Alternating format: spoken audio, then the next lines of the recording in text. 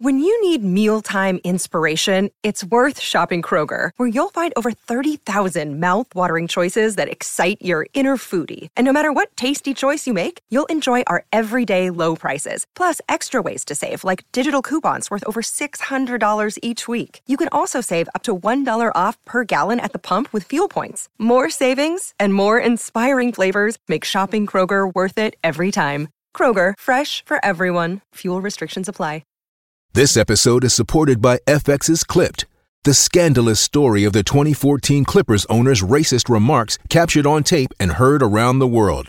The series charts the tape's impact on a dysfunctional basketball organization striving to win against their reputation as the most cursed team in the league. Starring Lawrence Fishburne, Jackie Weaver, Cleopatra Coleman, and Ed O'Neill. FX's Clipped, streaming June 4th, only on Hulu.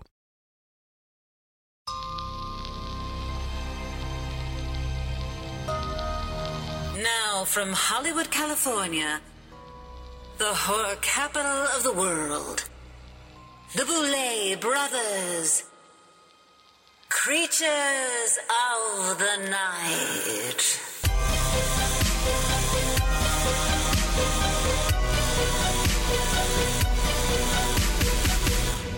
Hello, uglies, and welcome to the Boulet brothers Creatures of the Night Post-Mortem, where we are recapping and sharing behind-the-scenes insight on episodes of the Boulet Brothers Dragula Season 5. As always, we are your ghost hosts for the evenings, the Queens of Darkness, Swanthula and Dragula, and we can't wait to dig into the recap of Dragula Season 5, Episode 9, The Last Supper. But before we do, I do want to remind everyone that we are currently casting the Boulet Brothers Dragula Season 6, and the deadline is quickly approaching. So if you intend on auditioning, please submit all your materials as soon as possible.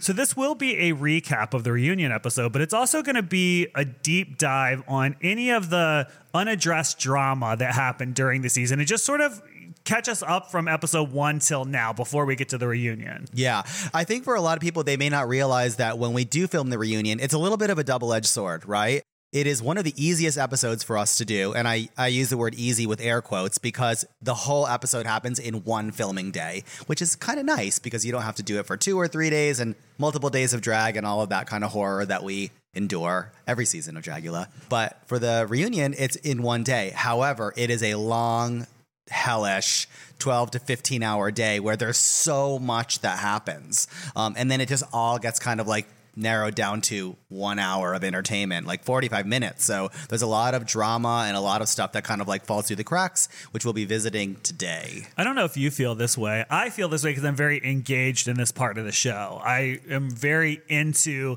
the dynamics of the personal interactions between everybody and what happened to them when they went home and where their headspace is and all that. And for me, this is the hardest day of filming emotionally and mentally, period, of the entire season. Is it like that for you or not as much? I don't think so. I set myself up for I don't give a shit. I really don't. No, is it hard? No, it's not. I feel like I play a little bit more of like a kind of like a support role to you. This is very similar to the podcast in previous episodes where we do interviews. Like, I'm interested in talking, and I love the verbal melee and of talking with guests. And it's the same thing with the competitors and just getting their perspective. But I think you actually care. I do, but I also know that this is their last opportunity. You know, we've been through many cycles of the show, and I know for some of them, I'm like, this is your last chance to address anything that you want to address. And if you don't, you will never, ever hear the end of it. Mm-hmm. I can think of people that were on previous seasons that didn't say stuff, you know, at the reunion, and they say, oh my God, I wish I had said that, because people still ask me about that to this day. And I'm like, yeah, well, I tried to get you to say it. Totally. And you wouldn't. So yeah, it's stressful. Well, because we've been down this road like time and time again, and now 5, 6 seasons, if you include Titans, like we've been to the reunion before, and we do try to advise them heavily, like, say what you need to say, get it out there. And I don't think they're able to see everything that's happening sort of all at once and have the presence of mind to know ooh, yes, I do want to represent myself well. I don't want to get the heat of social media on me, so I got to be careful with what I say, because that's a reality that people on TV have to deal with now. But also, I need to make sure that anything that needs to be said is said now, because there's no guarantee for the future. I may not be on TV again to get that much, to get that much exposure for my thoughts. And it defines you. If you don't go on to have a bigger career than the show, or get cast on a show that's more well-known than our show, like let's say you get on a scripted show or whatever it might be, this is your highlight. This is like the most people will know you from this. Mm-hmm. And the most people will be able to hear your message while you're here in this reunion on the show in this moment. After that, you can go on Twitter, you can go on Insta, you can go whatever, but you're screaming a little bit into the void. You're never going to reach that volume of people again. Yeah. I also feel that when you are given the opportunity to come on the show, it's a gift. It's a gift. And there is a price to pay for that gift. The price being you must share your innermost self with the audience. That's the exchange. There's a price to pay. And if you come on the show and then you sort of start to not want to give that gift anymore, and you start to close off, and you start to not be open, I see it as an absolute disrespect to the fans. Because you came on the show, they're on your side, they're rooting for you. Show them who you are, warts and all. And if you don't, I feel like it's a slap in the face to the opportunity that you've been given. Well, we're going to get more into that when we come back. Let's take a quick break. And when we come back, we will dig into the Boulet Brothers Dragula Season 5, Episode 9, The Last Supper Reunion.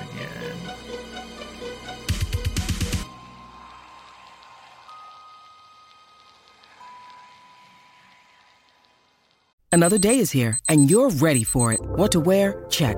Breakfast, lunch, and dinner? Check. Planning for what's next and how to save for it? That's where Bank of America can help.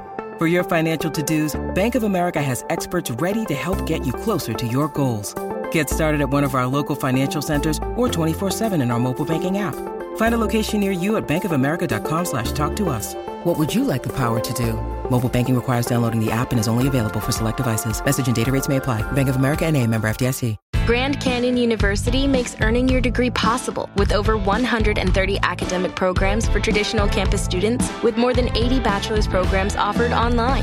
GCU provides you with the personal support you need, from complimentary unofficial transcript evaluations within 24 business hours to scholarships, academic support, and your GCU graduation team, led by your own university counselor. Find your purpose at GCU. Private, Christian, affordable. Visit gcu.edu.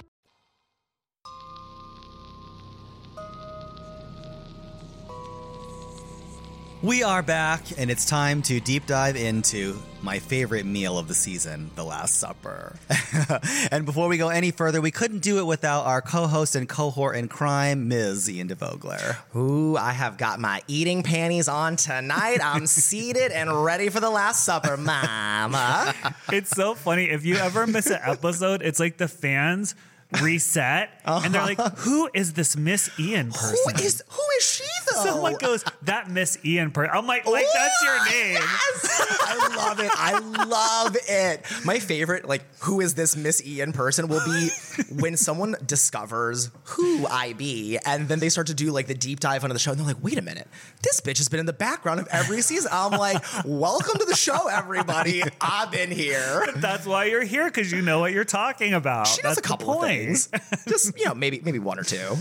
All right, so we're going to dig into... Oh, Happy New Year, by the way. Oh, my God. Happy New Year to you both. I was so sad that I couldn't be here for the New Year's episode, but y'all know what you're doing. I know I don't got to worry about it. I was in Texas being a good old down-home diva. That whole holiday season was crazy this year because we were all in and out of town and doing different stuff. But we're all back on track now and back home. So, all right, so let's dig into this reunion. I want to start off with talking a little bit about the behind the scenes vibe so that fans understand. I think it's important for them to understand kind of what the mood was like that day, because you see the final edit of the show.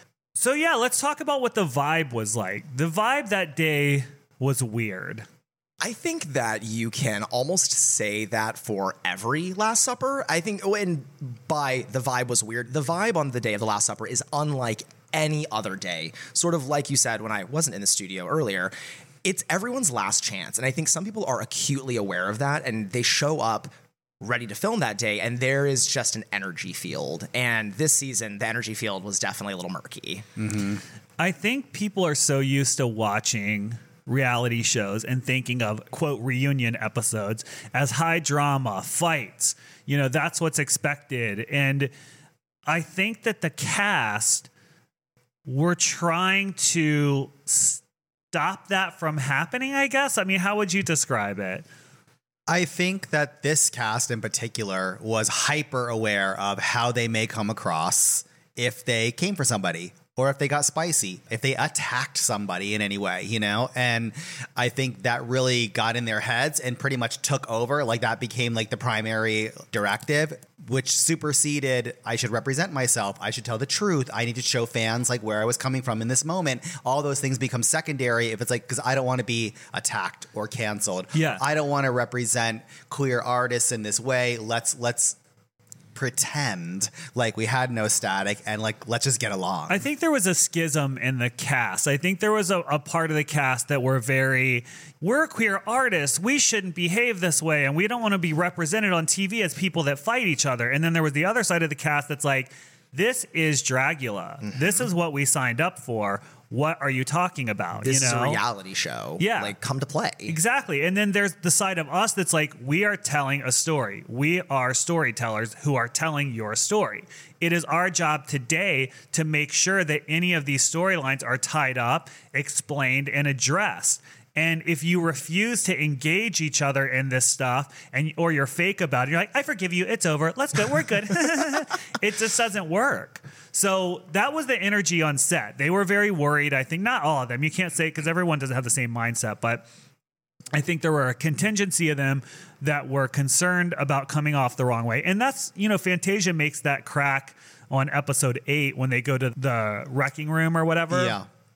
And she's kind of mocking Throb and is like, Throb will probably say, these are queer artists. We shouldn't be acting. That's what Fantasia is talking about. That's exactly what she's talking about when she says that, is that there was that back and forth between the cast, I think. And Fantasia is a great example of someone who understands exactly what's happening. I'm on a reality television show. I am a character. I'm representing myself. I'm competing, and this is entertainment. Yeah. Dragula serves a lot of masters. We show diversity. We have real conversations about things like mental health issues, or what it might like to be addiction. A trans person in America today, and addiction and racial issues, and just all of these kind of things. Like, we're not scared to engage them. And you just don't see that on TV very much. No. If people stopped and thought like, wow, we don't even see these things on TV very much at all. We almost never see these kind of things on TV featuring queer people. Right. Like, that is such a niche within a niche. Like, you just don't get to hear those voices. So those are like some of the things that Dragula does, but Dragula is also a piece of entertainment. It's a reality competition show, and you can't forget that. So if you want it to be a craft show or like a social commentary about queer artists, go on another show. That's not this show. That is one of the things I sort of took issue with some of the cast members this year, is I felt like they're like, I'm such a fan of Dragula. Please, I beg you, put me on this show. I go through the audition process. I do everything I can to get cast. And then I get there, and then I don't want to play the game. Mm-hmm. I don't want to actually be in the show. The show that I have watched for years and said I like, where people were much worse in previous seasons. Yeah. It's uncomfortable, because I'm like, why are you coming to apply for a job at KFC? But then when you get hired, you want to tell us all that it's going to be a vegan restaurant now, and we should all start cooking vegan food. Yes! And the owner should change it to a vegan restaurant. You're in the wrong restaurant. Yeah. Mama, I'm ready for Kentucky Fried Chicken. But I think that you're right, and this sort of ties into a conversation we were having before we sat down to record, which I think that, unfortunately, a lot of the competitors who act in this way that we're talking about are acting out of fear. And it's unfortunate, because this is the show, this is what we do, there's nothing to fear but fear itself, or, as Jarvis pointed out, the physical embodiment that is drag. But you can't be afraid of conflict. Like, there's nothing wrong with talking to someone and saying, hey, I had this issue with you that was X amount of weeks before, whatever. I need to hash it out with you. This is the last time we're going to have an opportunity on camera to say it. They want to take a step back and, like you said, oh, it's cool, I forgive you. Do you? Well, when did that happen? Right. I'm an audience member and I wasn't there for that. So please, I would love to have a seat at the table. I think people see that once they get home. In their defense, they're filming this all in succession. Like, they're not taking a break, going home, watching the episodes, and then coming back.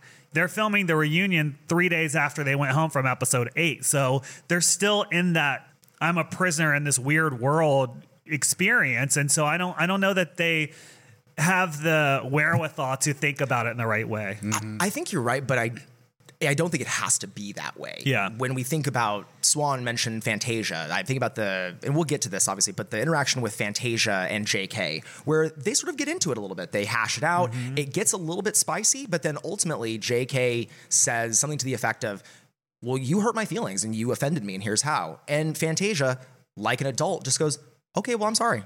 You know, Right. okay, I'm sorry for hurting your feelings. This is how I feel. I hope we can move past this. And I'm like, as an audience member, I feel good now. I'm like, Yeah. this with a bow. It's done. I think, too, it's going to be hard to give the sort of reality TV that maybe we did during season 2 because times are different now. And people will say, I miss the rawness of season 2. The audience could not handle the rawness of season 2. You say that, you romanticize Girl. it, but even when season 2 was coming out, do you remember how toxic it was online? I mean, Monique, James, their whole lives would get destroyed. And, you know, it wasn't even that. It would be like, even other people, like I remember Sasha Velour and Vander would be like, "Oh, we shouldn't have queer people fighting on the show like that." But yet the ratings were like going through the roof. And I'm like, people, if they couldn't handle it then, can you imagine if we aired season 2 today? I can't. I'm not into it. I mean, that's the thing. I think the fan base. There's a certain vocal minority of the fan base that are toxic and abusive. I think at this point, and because of that, you're not going to get that kind of reality TV anymore. You're just not. They spread the rumors and the nastiness. You can't just have a problem with someone. If you have if you raise your voice, all of a sudden you're transphobic or I'm going to call your mom and tell her to kill herself because you looked at JK sideways. I mean, it's crazy. So what I'm saying is, in defense of the competitors too, I understand why they're scared. I got death threats for not dumping blood on Victoria during Titans. So if that tells you how, unhinged some of the fan base is. It's true. Thank you, everyone. It's true. Merry Christmas. We have to endure this as long as we continue to agree to make Dragula, right? We stick our necks out and we put ourselves in the line of fire, but I'm not giving up. I think it's super important what we do, but also I love this kind of entertainment.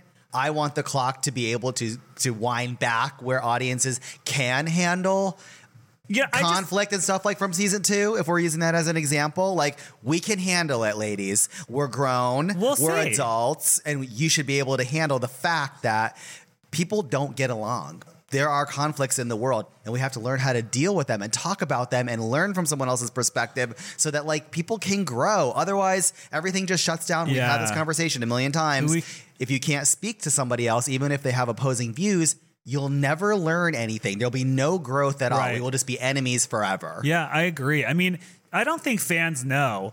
I literally had someone say they were going to shoot me with a gun on Christmas because I did not dump blood on Victoria Black. That really happened. Yeah. Just so people understand what we're talking about when we're like, we need to take a break during the holidays. That's how crazy it is. Yeah. Anyways, all right, let's get on to this reunion. Yes. So once we did get everybody in the right mood, and I think a little vodka helped. A little Sir vodka. We sat down and it was time to kind of dig into the season and just what had happened up to that point. And remember, people were feeling very raw. Again, people are getting eliminated every week. And this is the first time they're seeing each other on camera again. Some of them for 5 weeks? Yeah. And strangely just existing in a weird parallel ghost world where it's, hey, the competition is happening away from you and you are just waiting for the reunion, sitting there. Yeah. So let's kind of dig into the first thing that we covered, which was we talked about Cynthia in the woods. Baby! So a reminder Day for people, this is from episode 1 where we welcomed the cast to the new season and we had them shipped up to this area in the woods, and they were walking through the woods, and people were jumping out and doing all kinds of stuff to them. So I don't know if it was super clear if you're watching the reunion. So kind of behind the scenes, we were all on set. Obviously, we're there in the woods with the cameras, but a lot of times the competitors, they couldn't really tell what was happening because when you have lights on you and you're in the dark, you can't see what's behind the lights. And it's their first time on camera. So Cynthia, a bucket of blood gets dumped on her and she falls on the ground, and you saw it at the reunion, the full clip. She did a whole death scene.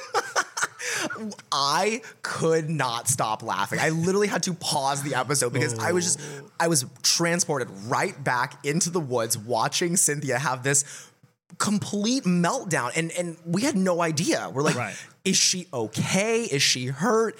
Does she think she's acting? Did someone tell her she was supposed to act? And it was long too. Oh, it was so uncomfortable. And I was kind of far away because if you remember, I can't remember if you were calling action or I was calling action, but I was giving Cynthia the green light to move into the scene. So I was way in the back. So I was kind of removed, but I could see her going through. And then I hear like screaming and wailing and freaking out. And I'm like, is she, oh my God. I was like, oh, wait, no, this bitch is just crazy. When I was there, I started to feel bad, right? Because I was like, oh God. Because like you never know when we do these things to them, like how they're going to react. And sometimes I think I'm like overexposed and I'm like, maybe this is too rough, right? And I thought maybe when someone threw blood on her after she had already gotten zapped and chased around, I thought she was having a breakdown and she was like upset, you know, or she was just like, I'm broke. This broke me. I'm freaking out. But then when I was like, wait, why did she like lay her head down and then look up and then lay it down?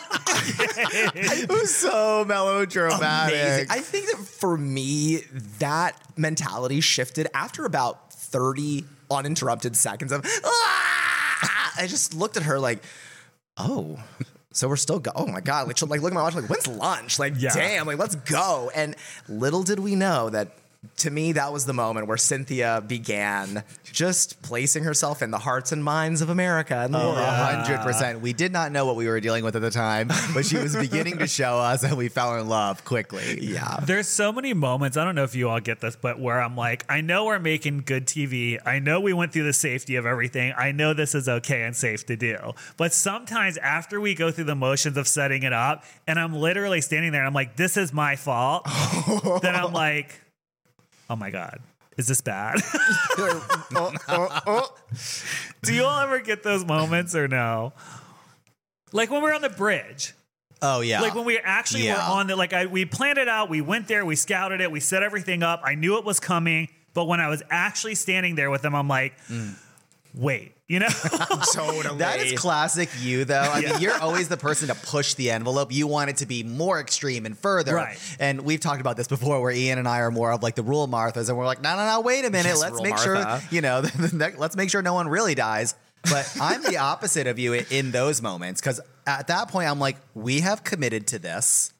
And this is what we're doing. You're like, strap me in, diva. Yeah, Let's this go. is what we're doing. Because like, face I it or see die. they're sad or scared, and I'm like, listen, if you just trust me and do this, everyone's going to love you, and you're going to be incredible. It's going to be so good. Tell me how crazy it was looking over the edge after JK had jumped, knowing that Satana spilled tea, was crying on the bridge moments before. I was like, this is fucked up. Like, someone could literally lose their life here. And we're nicey cuties because we did not show Satana crying. Right. Absolutely. And Swan, I got to give it to you. You even went over, I mean, you had a really nice sort of pep talk with her. Like, Diva, you need to put your big girl panties, you need to put your big girl fairy, like, prom panties on. And you need to jump off that bridge. Well, classically, we usually don't make them do stuff that we wouldn't want to do. But because now we're directing and we're not just there witnessing, we couldn't do it. We could not do that. But someone else on the crew could, which was Ian. Yay! Oh my God, I've been waiting. I've been like, this is my dark secret. I'll take it to my grave.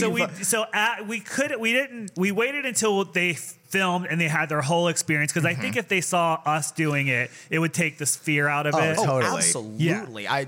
I think that I'm so happy that I got to do it, but if I had done it before they had done it to like test safety or whatever, I think they would have said, oh, okay, whatever. Right. She did it, and if she didn't die, it's fine. It's less scary, I think, after someone does it, and which JK did it first.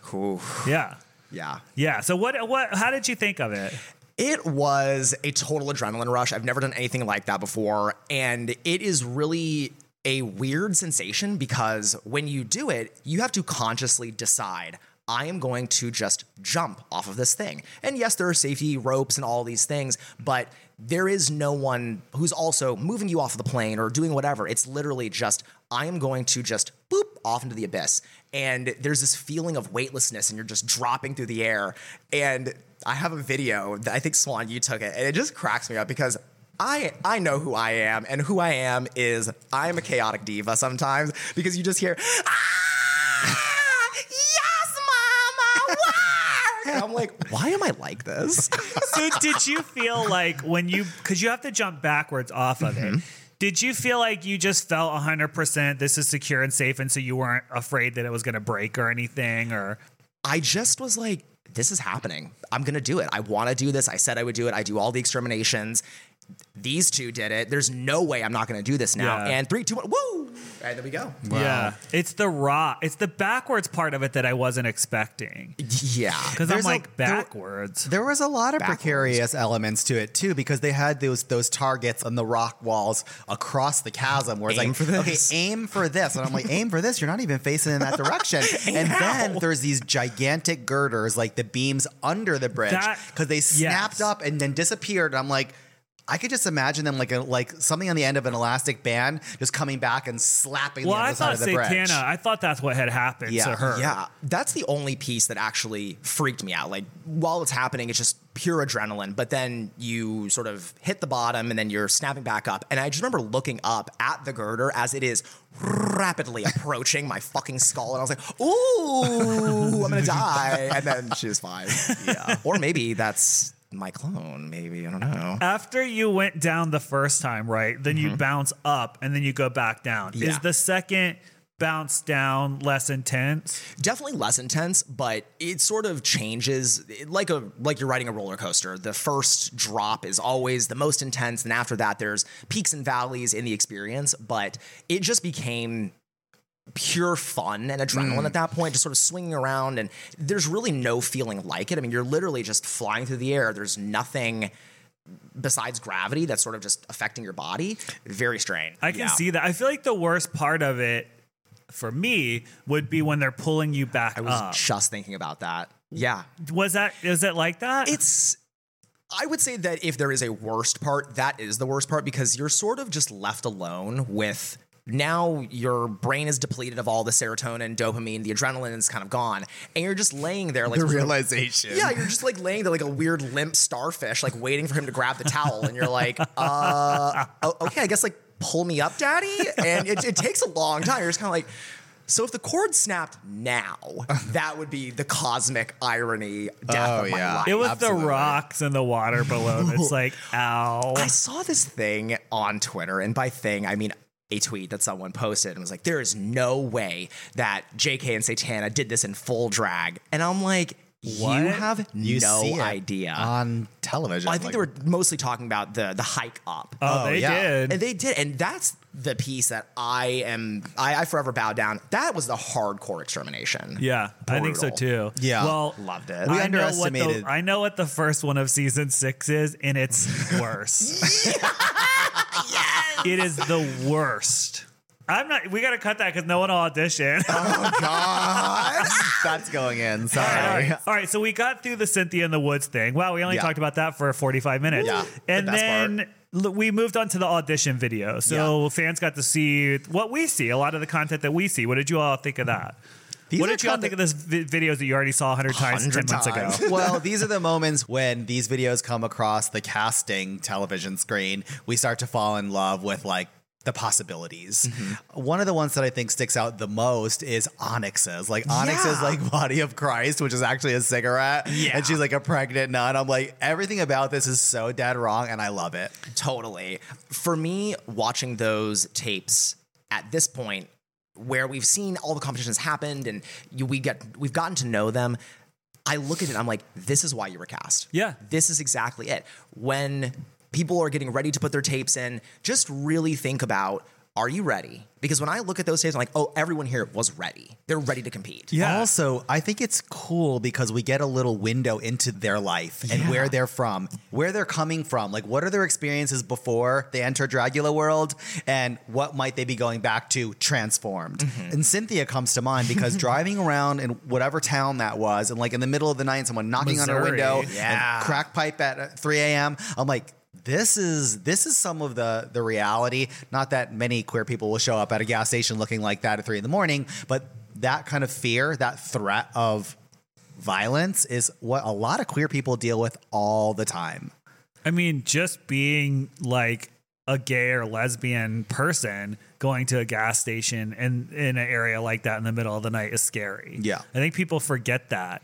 I also think it's interesting, Onyx, like you said, the person who Onyx was in their audition tape was not the person that was showing up to set. And that's one of the things that the audience didn't see. Is, oh my God, Onyx is such a great artist. Yeah. But when you don't know who they are, and obviously everyone on set did not know who they were yet outside of their audition video, and then you have opportunity after opportunity to speak up and start to become active and start to be present. And you could tell that Onyx was like, dude, like not showing up to work. Well, I think that goes for a lot of the competitors in different situations. It makes me think about the interaction that Throb has with JK, where JK is saying, I thought you were my friend in this competition, and then, you said that you would send me home. And Throb's response is, I didn't know you before this. Like, I had know Jarvis's body of work for years and years and years. So when it comes down to the two of you, I actually don't know you all that well. And in fact, you're not on my priority list, and neither is Jarvis. That's what I was talking about earlier. Like, okay, Throb's like, I want to take you out. And people like, oh my God, destroy Throb. Like some of the fans at home, that's evil. That's what I'm like, but you want us to go back to season 2 rawness. Make that make sense. I'm like, did you watch season 2? Do you remember James Majesty and Abora and Air? I mean, all that? It's the rose-colored glasses. I think that's what it is too. I think they romanticize those things. But yeah, I mean, in today, season 5, even someone saying, "Hey, I want you to go home," people are like, "Cancel them! Let's call their job. They should be fired." Holy shit! Not at the KFC. I can't wait. I'm about to become shift lead. More about Onyx. So Onyx does, after being eliminated, sort of wake up and come to, I think, during their time there on the show filming, in which she comes out as trans at the reunion. What did you all think of that? That's a big step for anybody, I think, especially to do it publicly. Me too. I mean, I think that it really speaks to what we were saying, questioning like, how is this person presenting? Who are you? Because you were one person on your audition tape, you're another person here, and it was confusing. Similarly with Satana, if you think about, Satana was a completely different person. I know Satana's wanted to be on the show for quite a while and was sort of like, came from the school of combative reality TV. She was very like, I want to go dump a drink on someone. I want to fight some people. This is wrong. Previous season, she'd be like, I would have did this. I would have did that. And then it's such a different experience when you actually come on the show, I think. And then we kind of get into this conversation about Jarvis and anxiety. What did you all think of that?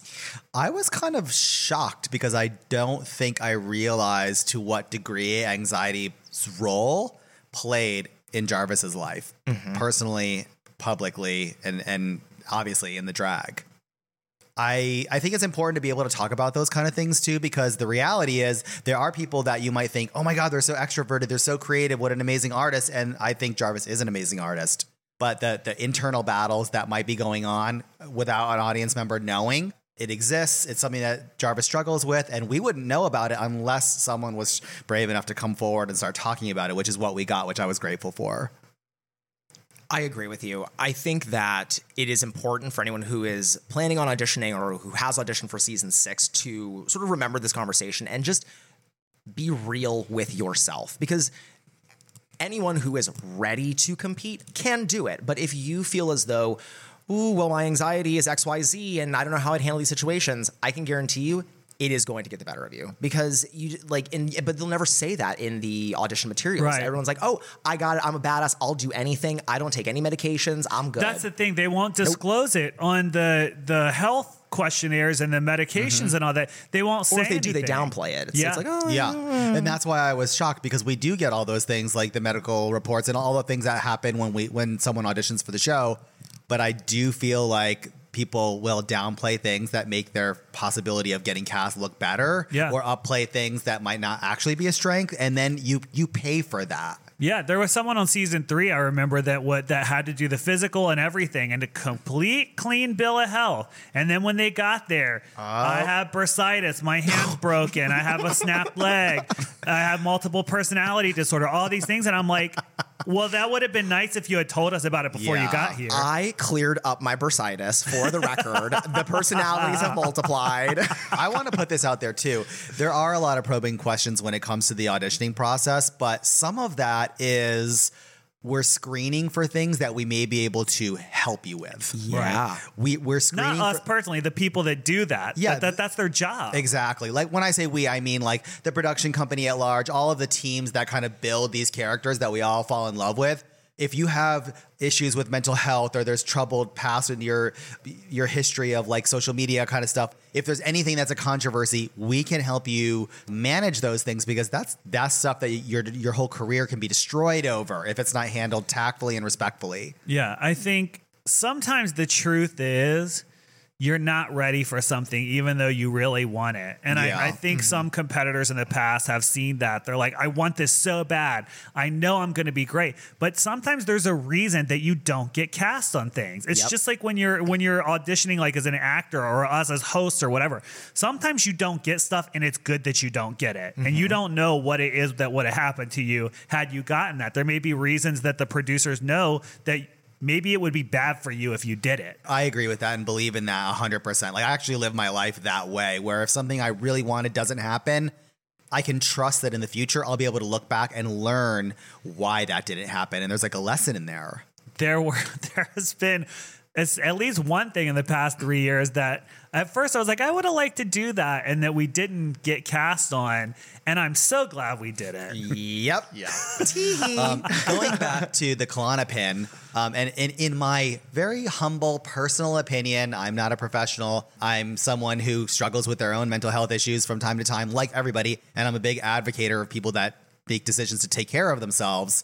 Popping Klonopin daily. I don't want listeners or viewers to think that we are advocating that. We're not mental health professionals. Like, I would not recommend that to anybody. You know, I'm not questioning Jarvis or their particular thing, but I'm just saying personally, I don't want viewers to hear that and think that's how I'll deal with my life. I'll just do not do that. Like please seek professional help before you consider taking any kind of medication. Yeah. There's like cognitive behavioral therapy and other therapies that can help you just learn how to deal with thoughts instead of medicating the thoughts. And I'm not saying for people that medicate, it's a bad thing. Like we all need different things at different times. Right. But it isn't like, oh, I have this too. And I'm just going to like take these drugs because they're opioids and they're addictive and it's its own danger. I think too, when you are prescribed those medications and you take them as recommended or as needed, that's great. But if you are in and this is unfortunately the reality is if you're in a competition setting and you are doing things, whether it's drinking or it's smoking weed or it's taking medications that are altering your presence of mind in that moment, things can get cloudy. Things can get a little weird sometimes. I'm not saying that that's what happened here, but I've seen it before where people make weird decisions that later on they're like, ooh, I should not have had that Xanax. Yeah. I should not have done that. Yeah, absolutely. Before we go on, I kind of want to back up a little bit and something that I forgot to mention right at the beginning before we began. The looks. Oh my God. Bitch. The looks were through the Well, we roof. didn't judge, so let's judge. Ooh, oh my God. Wait. So let judgment begin? Yeah. So let's let judgment begin. Okay, let's start with Anna. A for Anna. A for Anna. Yes. What do we think of Anna's look? I loved Anna's look. I love the gender play. I love the Bram Stoker's Dracula, the devil. I love the opulence. I thought it was great. Yeah, agreed. I think that Anna looked fantastic. I am a personal fan of gender bending when it's done right, and I just thought that Anna looked great and sold the look. I think it was fantastic as well. Like, I love the little classic devil, it was so good. I at first questioned the sort of bell shape of the gown, but then I remembered this is a reunion. She's smart. Yeah. She's going to be sitting for 12 plus hours. You're going to be sitting for 12 hours. You don't want to be doing it in a corset like I was. What were some of your other favorite looks? Let's talk about your tops from this episode. Ooh. Yeah. So Swan, who are your 2 tops? Can you spin the screen a little bit further? I'm going to say, I'm going to take a liberty. Surprise. I'm going to pick 3 because I can't. Oh my gosh, she can't follow a rule. And you know what? I make the rules, so it's all good. Yes. I'm going to say Onyx looks incredible. The best that they've looked the whole season, I think, and one of the best looks on the stage. So Onyx is on the top for me. Jarvis is also a favorite of mine. Fierce. The paint is correct, but what I love the inverted cross and the robe of it all. But what I love the most is the choice of that shock of pink as a contrast color. I was like, it's so gay and so fabulous. I live. And I think Neo is my third. It's so and spell. It's like literally from what she says from the future. Those are my top 3. I would say and that Ian. Ms. Ian de Vogler. My top 2 are Dragula and Swanthoula Boulet. Because I mean, the only answer. Hello, what am I going to say? But I will say that my big honorable mentions are, we've already talked about Anna, fabulous. I'm also going to go with Onyx, and I'm going to go with JK. I love the way that JK looks. The paint is correct. The mug is stamped. The wig is pointed. I live. Yeah. Well, they came dressed for mischief too, which I appreciate. Yes. And they knew it. They knew their Dress it. for the role. Absolutely. I agree. Let me see. So for me, my top 2, I'm going to say Jarvis and Onyx as well. Is that potentially a win for Onyx on Dix? Yes. So Onyx and Jarvis would be our top. Yeah. So Onyx won the reunion as far as the look. As far as the looks goes, wow. Yeah. Onyx won the look for the reunion, and Jarvis was in second. Yeah. Well, I think Neo's up there too, but so is JK. I kind of agree with what we've come up with. Yeah. I thought Satana's was interesting too. I thought it was cute, like what she did with their face and all that as well. So yeah. Everyone looked great, honestly. Everyone did look good. I mean, because I was going to say, oh, well, Fantasia looked really great too. I mean, everybody looked kind of great. Yeah. And you're sitting there in a slip dress. Corseted to high hell in a slip dress that's all the way up to your thigh. And you're wearing Skechers. Does she have slippers on? And we need to do a slipper challenge on season 6. Slippers versus Club Kid boots. Yeah. The showdown. Yes. That's going to be a bright feat for season 6. And on that note, we're going to take our second break, and we will be right back.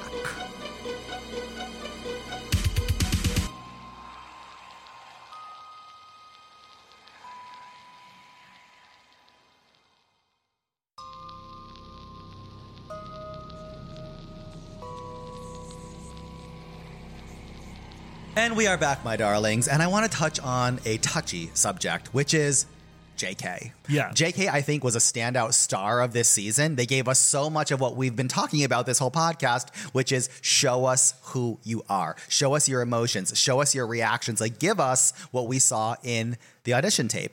And I just think that after watching the reunion and watching it with other friends and got to see their feedback too, I think it was very clear that JK kind of earned their reputation as like this annoying person, and not just earned it. They dress the part. They want to be the little devil, and they get off on being the thing that gets under people's skin. Like, you could see him mischievously laughing, and this was the character that the entire cast was dealing with for months. One of the things that the audience said, well, this JK drama, it's too much, and they're bullying him. I want to speak on that.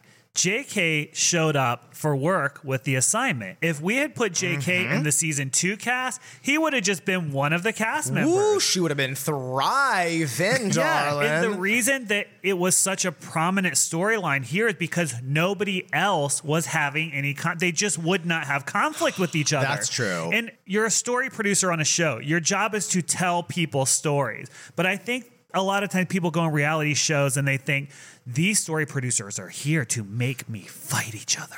I'm not going to do that. I'm not going to look like that. I'm like, no, you just have to, like, we cast 11 extremely different people and we want to see you hash it out. Yeah. It's interesting to see people talk about different opinions. Yeah. And JK realizes that. A lot of the rest of them either didn't realize that or just wasn't willing to do that on TV. Or realize it literally as they're up for extermination, which is the worst time to realize. Yeah, or when they're home in housing after they've been eliminated and wondering, like, why did I do that? Yeah. Or why didn't I do that sometimes? Yeah. So, I mean, that was the real answer as far as JK and the bullying and the this and the that. Another thing is JK and Fantasia probably had the most conflict, which is why in the reunion you see them making up.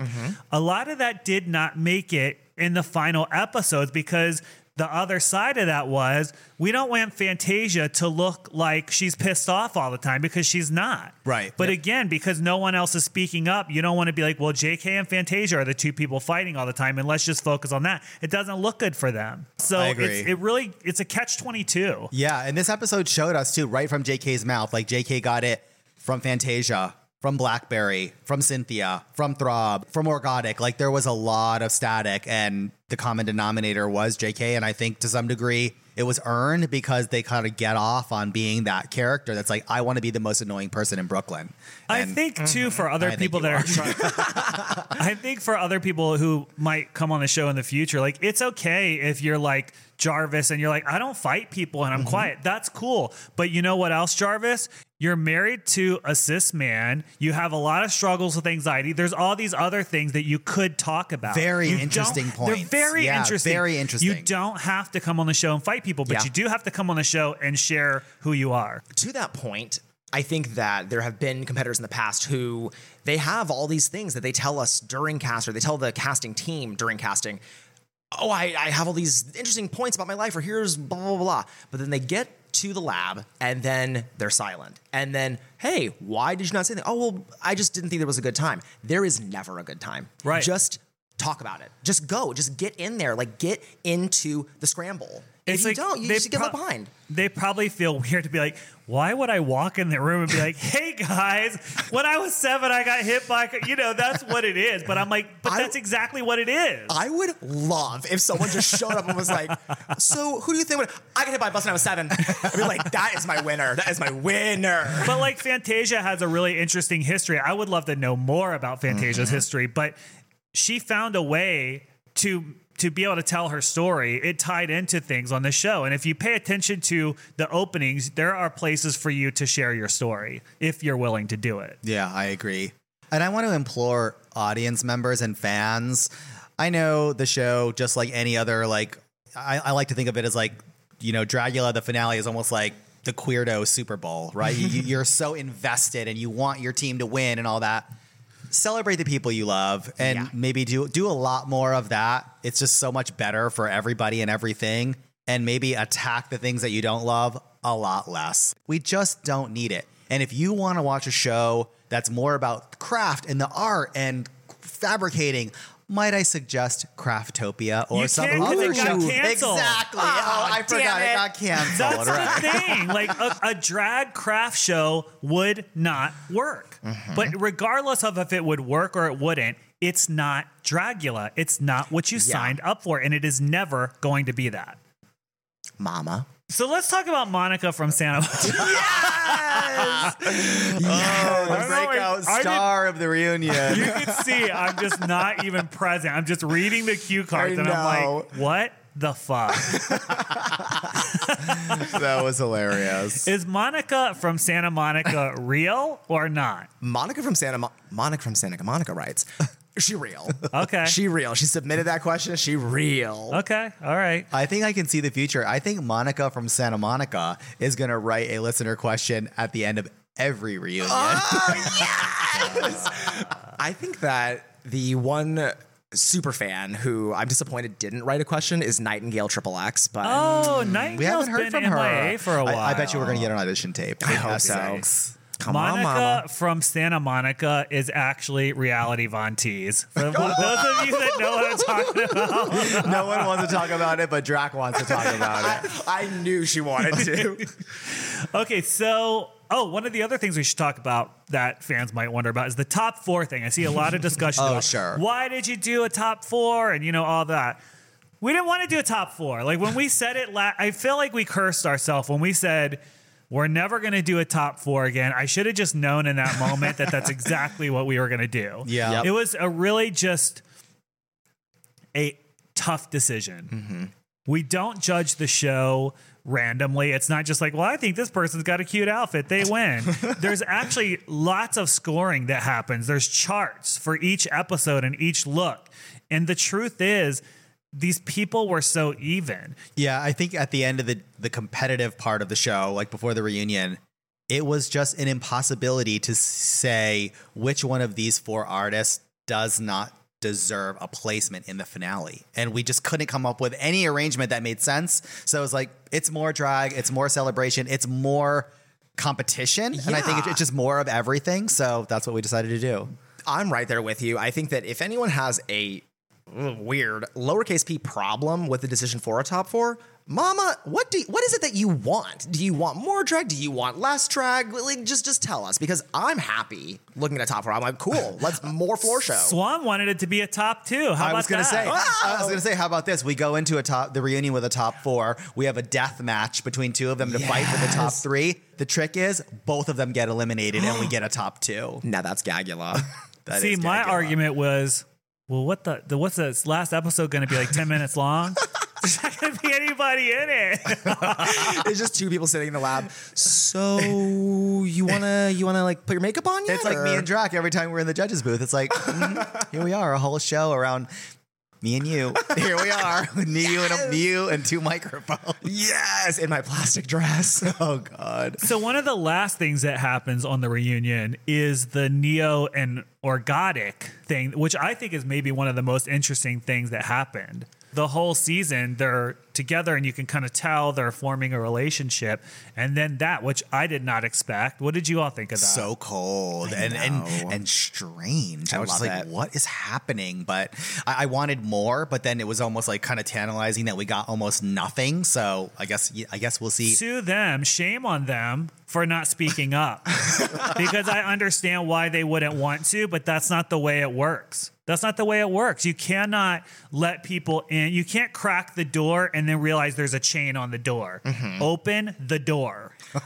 Open the door, bitch. There's the door, bitch. These people are all your fans. They are your fans because you shared in your journey. So you have to share the whole thing, because I guarantee people are going to be pissed off at them for not talking more about it. Yeah.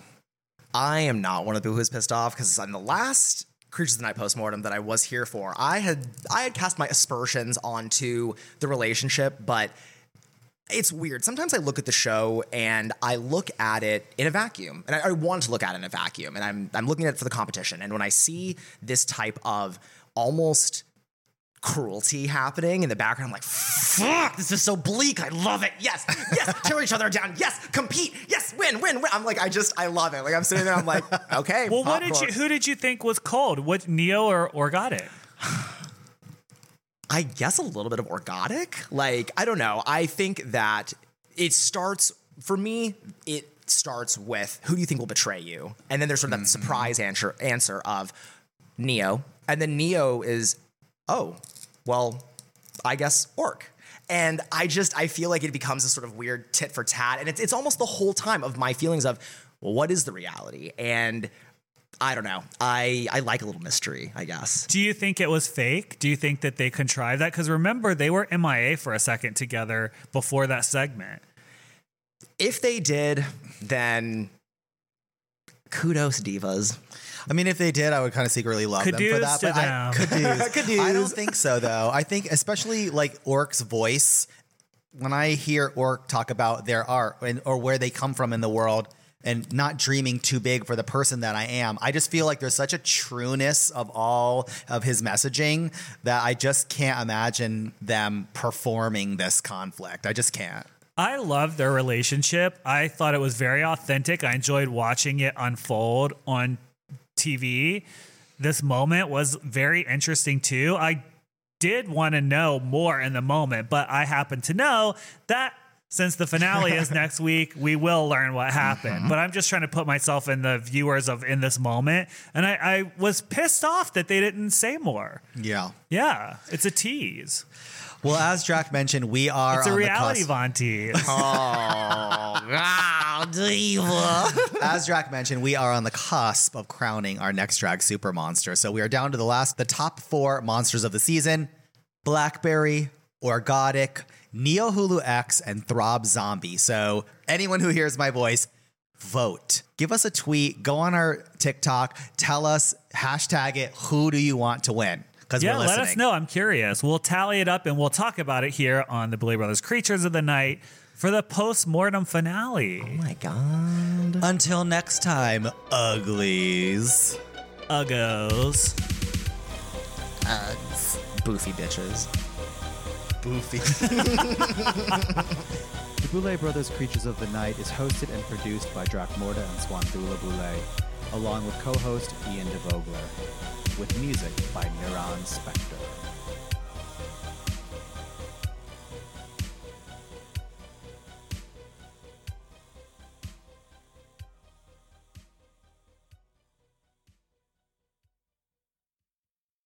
Our kids have said to us since we moved to Minnesota, we are far more active than we've ever been anywhere else we've ever lived.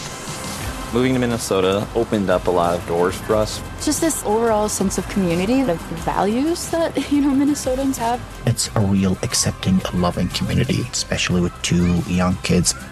See what makes Minnesota the star of the North. New residents share why they love calling it home at exploreminnesota.com/live. Our kids have said to us since we moved to Minnesota, we are far more active than we've ever been anywhere else we've ever lived.